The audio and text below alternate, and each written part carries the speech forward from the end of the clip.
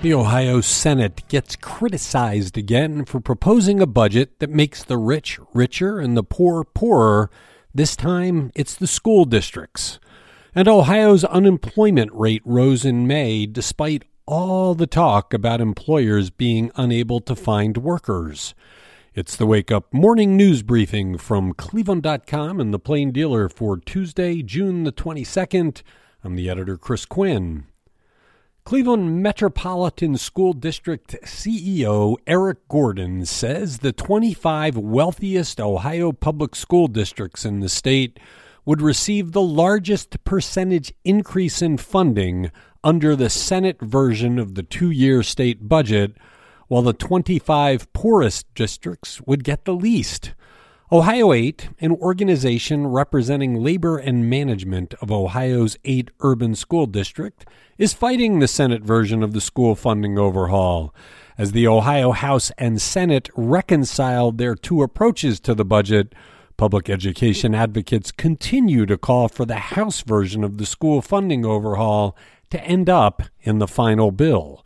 The House version, which is the result of 3 years of negotiations among teacher unions, school administrators, and Democratic and Republican lawmakers, would provide $1.8 billion over 6 years for schools and ultimately, when fully phased in, offer a minimum of around $7,000 per student per year.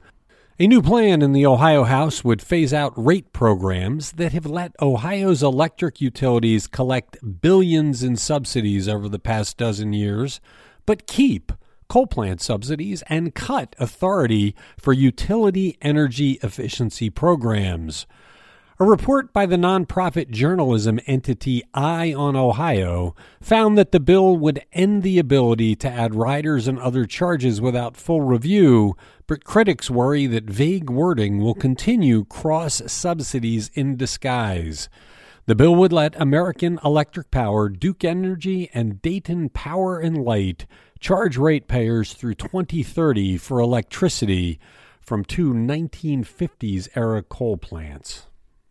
New Ohio jobs data released by the state Monday indicates the Buckeye State's economy is struggling even while the coronavirus crisis diminishes and the economy reopens. As job openings soar both in Ohio and nationwide, Ohio's unemployment rate rose to 5% last month after spending the previous 2 months at 4.7%. One likely factor for the uptick in unemployment is, like elsewhere, Ohio has encountered supply chain problems. Despite predictions that Cleveland would have its recycling program up and running by mid-year, the program has not been restarted and there is no target date in sight. That's a point of frustration for members of the city council, who initially urged the administration of Mayor Frank Jackson to try small-scale programs in the interim, such as cardboard or can collections. The city doesn't have a vendor to handle recyclable materials and still is developing a system to sign people up. In a statement, Jackson's administration said restarting recycling is a work in progress. Cleveland shut down its recycling in April 2020 when its contract with a recycler expired. The city twice sought bids on a new contract. The first time, no bids came in. The second time, the city got one bid, and it would have increased the cost by $6 million a year. Cleveland Mayor Frank Jackson's plan to create a new city division aimed at promoting Cleveland for major events and filmmaking drew skepticism from city council members during a Monday hearing.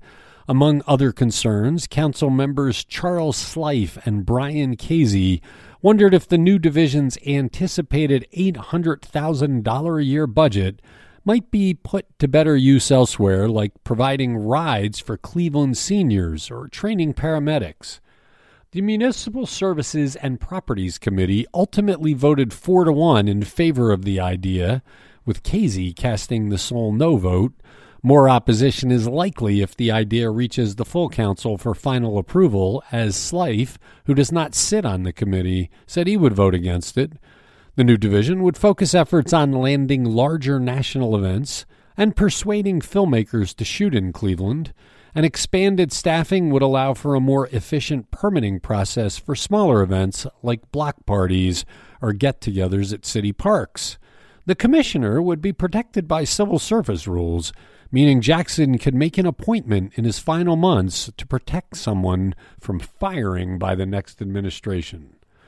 Thanks for listening to The Wake Up from Cleveland.com and The Plain Dealer.